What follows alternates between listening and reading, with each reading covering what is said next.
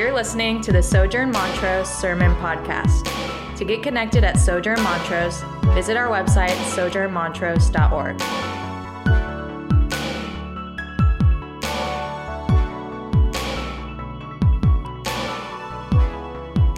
This morning's text is one of those texts that we look at, I think, as Christians who probably spend most of our devotional time in the New Testament. And then we go to Exodus chapter 24, and we see Moses sprinkling blood all over the people of Israel, and then him taking 70 elders to the top of the mountain to have this miraculous feast at the feet of the Lord, where it says that they saw God himself.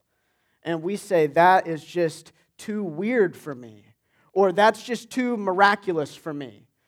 There's nothing for me to really learn from this. This doesn't apply to my life. And as we jump into it this morning, I want to say that this text has so much to say about who we are. It has so much to say about what we are called to do. It has so much to say about ultimately what Jesus has accomplished for us.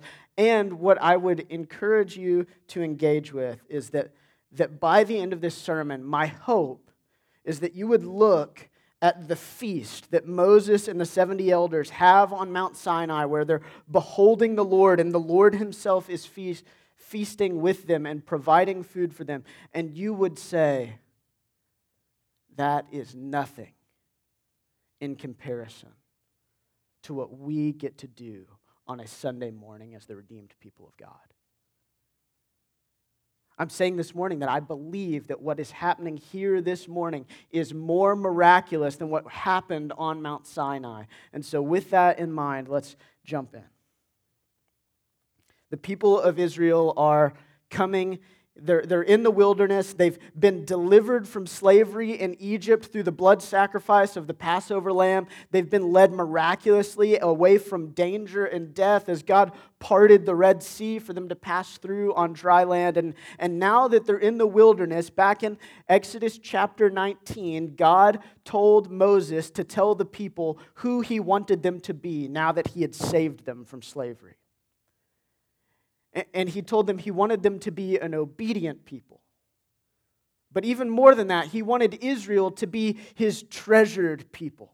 Of all the things in all of his creation, of all the things that God created, he wanted the people he had redeemed from slavery to be his treasure. And as his treasure, he told them that they should be a holy nation and a kingdom of priests.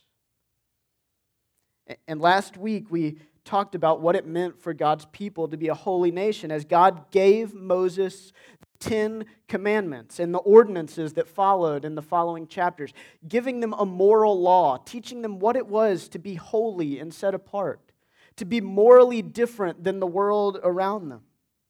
And likewise, we as a church are called to be a holy people. We should live with love of God and love of neighbor in mind in such a way that we are markedly different from those who do not yet know God through Christ. We're called to live differently, to be holy, to be obedient, to have reverence for God and love for our neighbor that surpasses love for our own desires. While the world around us is concerned with getting more, or maybe often the world around us is concerned with some level of love for neighbor, but what we would see is that the world is really bad at loving their neighbor. Though they might have intentions that seem good, what we see is war and violence and division. We see selfishness and stealing, and the church is called to be different. But God did not want his people only to be holy.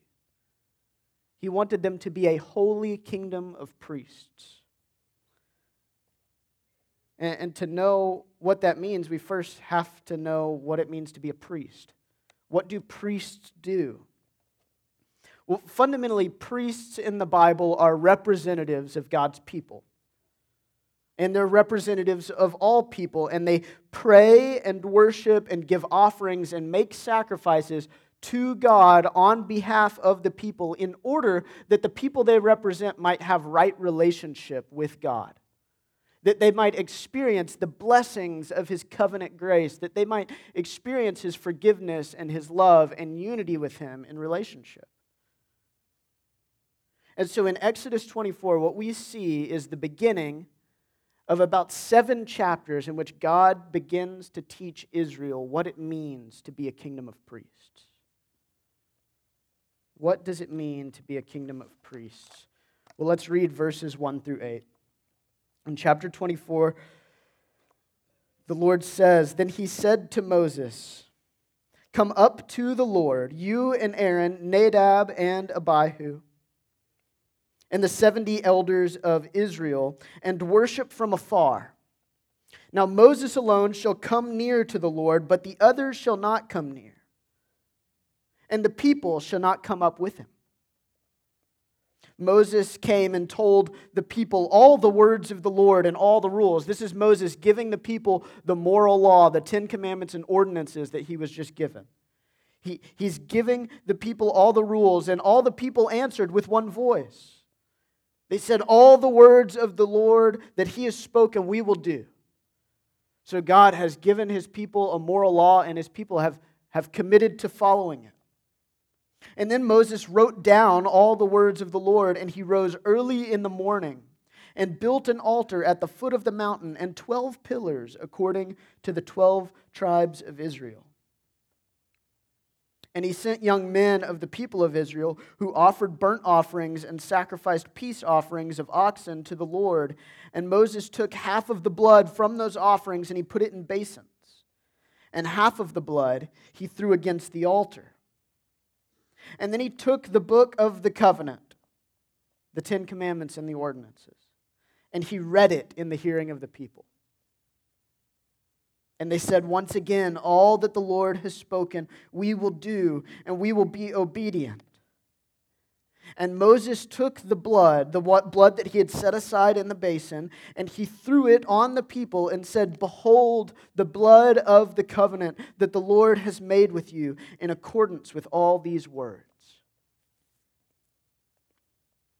So what we see here is God using Moses to be a high priest for the people of Israel, to consecrate them, meaning to set them apart with a purpose in mind, consecrating them as priests according to the covenant of the law that God has given them. And how does he consecrate them? He binds them to the promises of God through blood sacrifice. He binds the people to the promises of God through blood sacrifice, like the blood sacrifice that was made for them in Egypt to save them from judgment on the night of Passover, or like the sacrifices he's making today. He binds them with blood sacrifice that sets them apart as a holy people. See, God desires for his people to be holy, to obey in all things, but knowing that they won't obey in all things and that they haven't obeyed in all things, he provides sacrifice that he might still look upon them as holy, forgiving them of their sins. And Moses does something strange here. He divides some of the blood. Half the blood goes into these basins, and half of it he throws upon this altar that he's built that represents all the people of Israel. And then he takes the blood that he put in the basins and he sprinkles all the people with the blood. I mean, can you imagine sitting here and I just have a basin of blood and I just start sprinkling all of you with it? But what is it that Moses is doing? He's uniting the people through the sacrifice that God has provided for them to the altar. Some of the blood for them and some for the altar.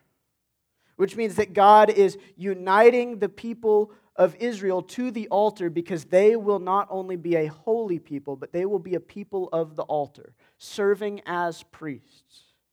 He's uniting them to their new profession as priests in the world, who will make sacrifice on behalf of others, who will offer prayers and peace offerings on behalf of others, who will worship the Lord on behalf of others. So with the covenant sealed, through the people being covered by the blood of the covenant, we're now going to get an even closer look at what God's people's identity is going to be as a people of priests, a kingdom of priests. Beginning in verse 9, the text says, "Then Moses and Aaron, Nadab and Abihu, and the 70 elders of Israel went up, and they saw the God of Israel." They're moving up Mount Sinai with the people at the base of the mountain.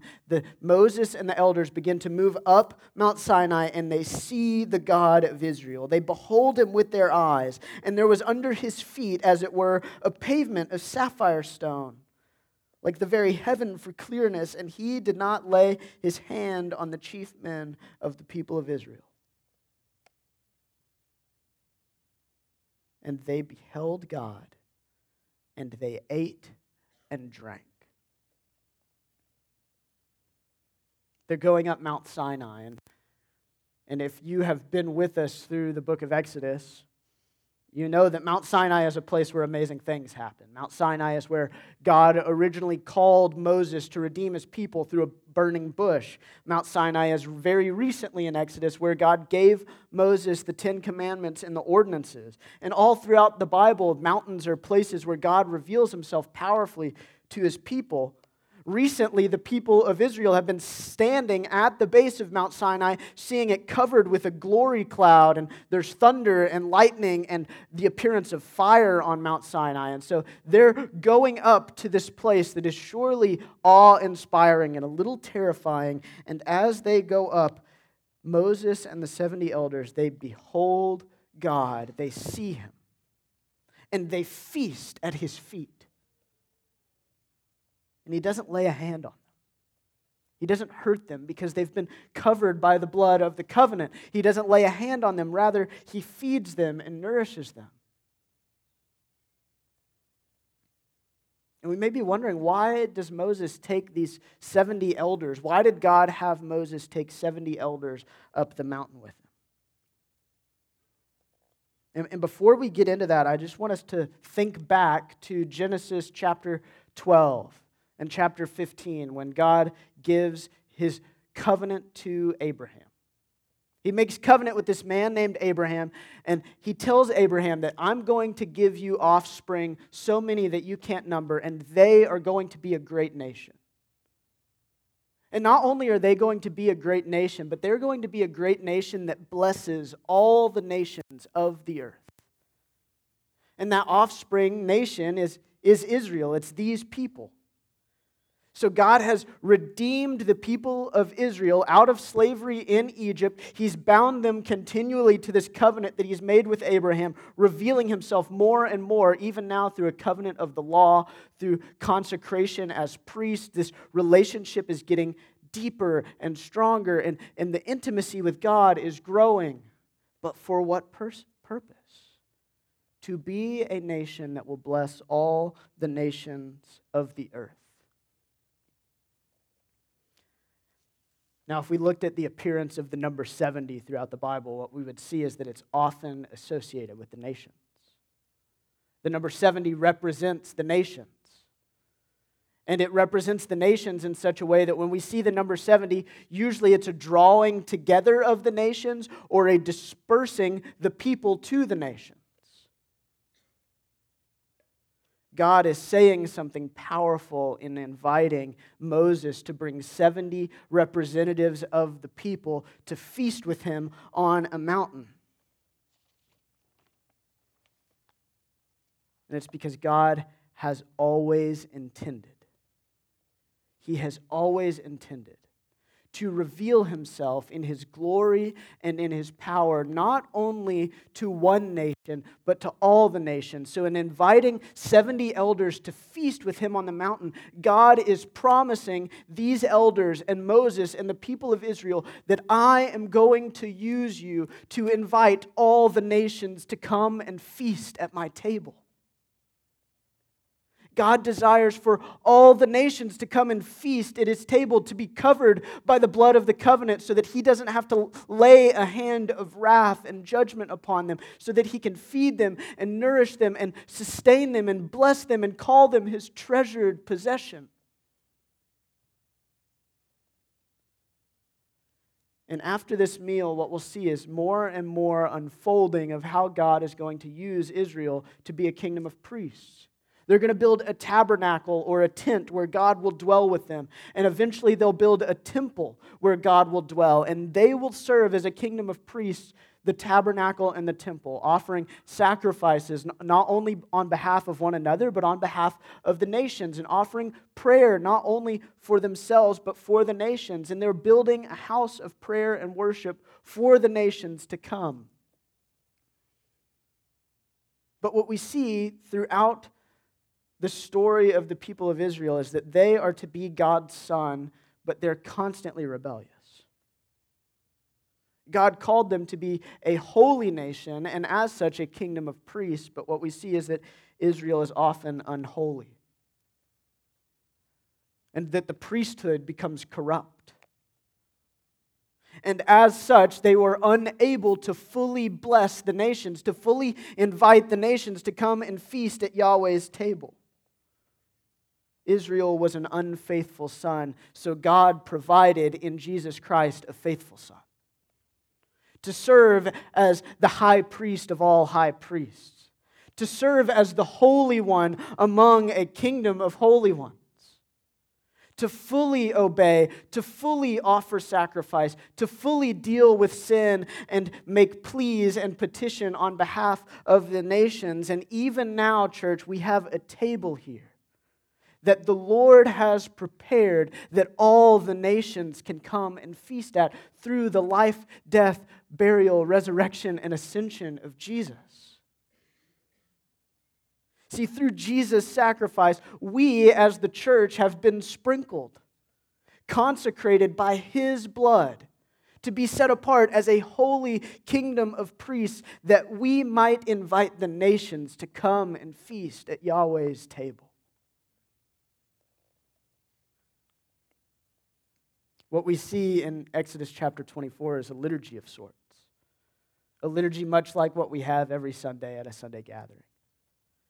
The people approach the Lord, and they proclaim their commitment to his promises. They confess their sin and are covered by his blood.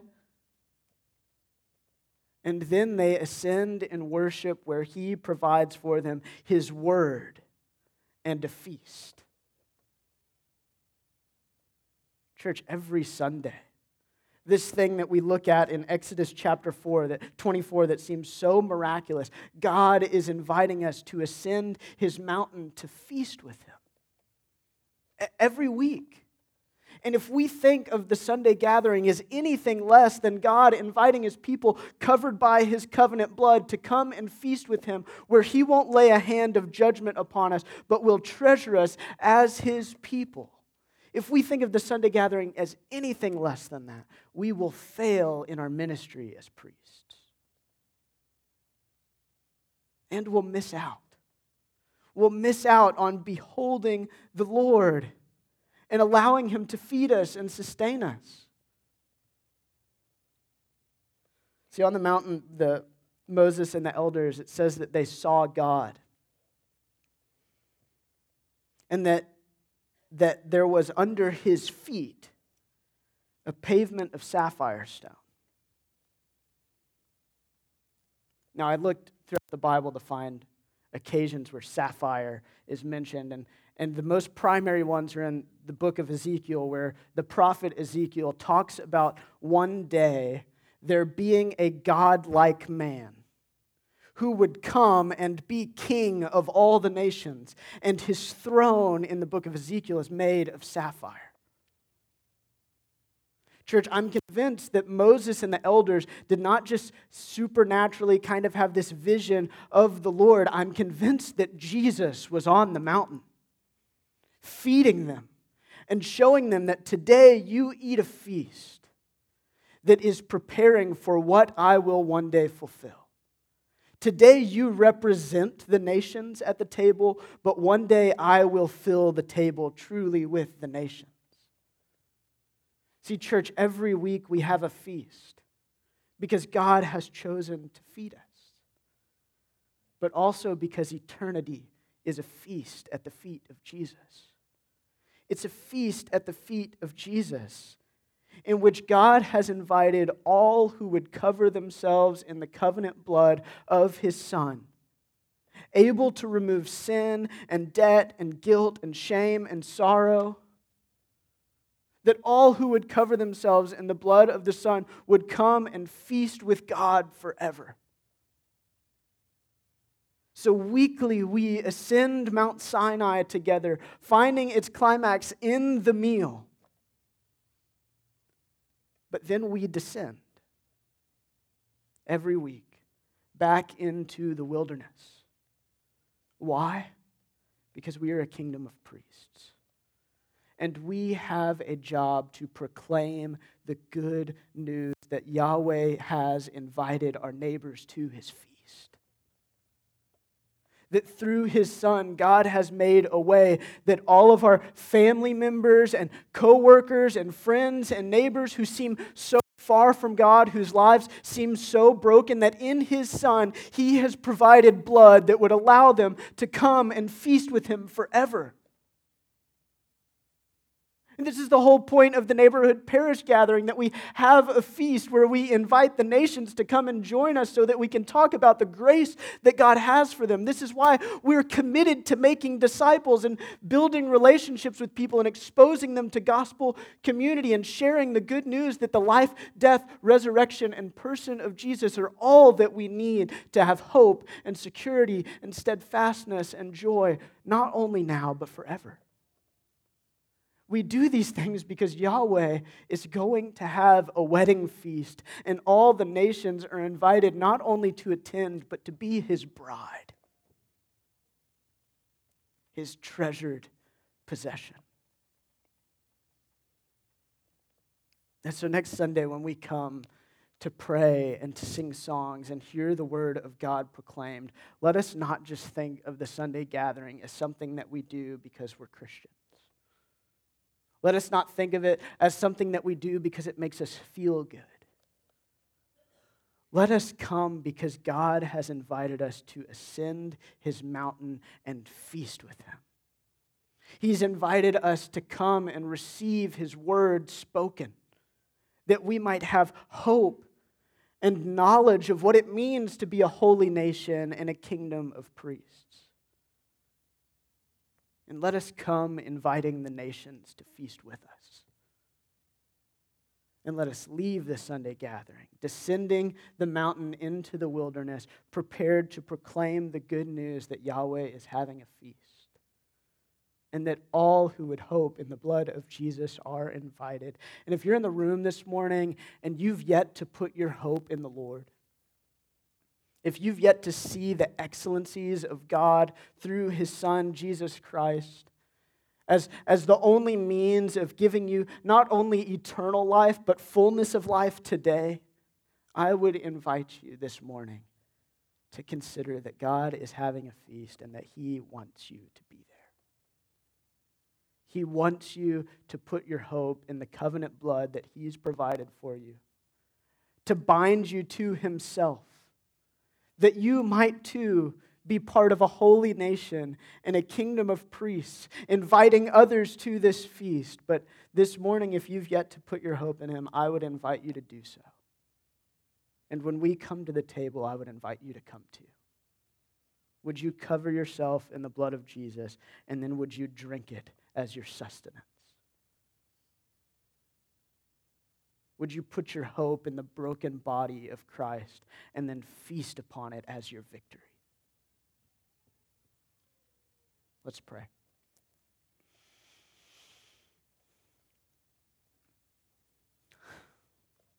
Father, we proclaim that you, your Son, and your Spirit are worthy of all of our praise. We proclaim that you are worthy of all the names that are glorious that have been ascribed to you.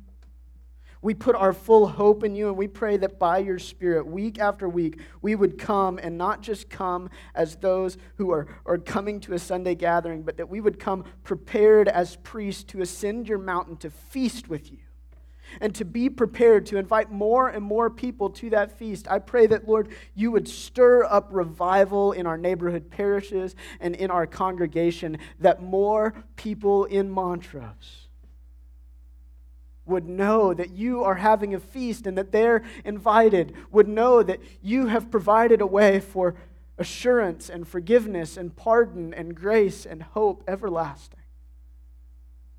And when we come to this meal this morning, would we not think of it as a simple piece of bread and a sip of wine or juice, but would we imagine one day seeing you robed in glory, sapphire and every precious stone surrounding you, inviting us to an eternal feast where there are no more tears, where there is no more sorrow, where no more do we fail to love you or our neighbors as well as we are called to, but where you and your glory and the promises you have made reign forevermore.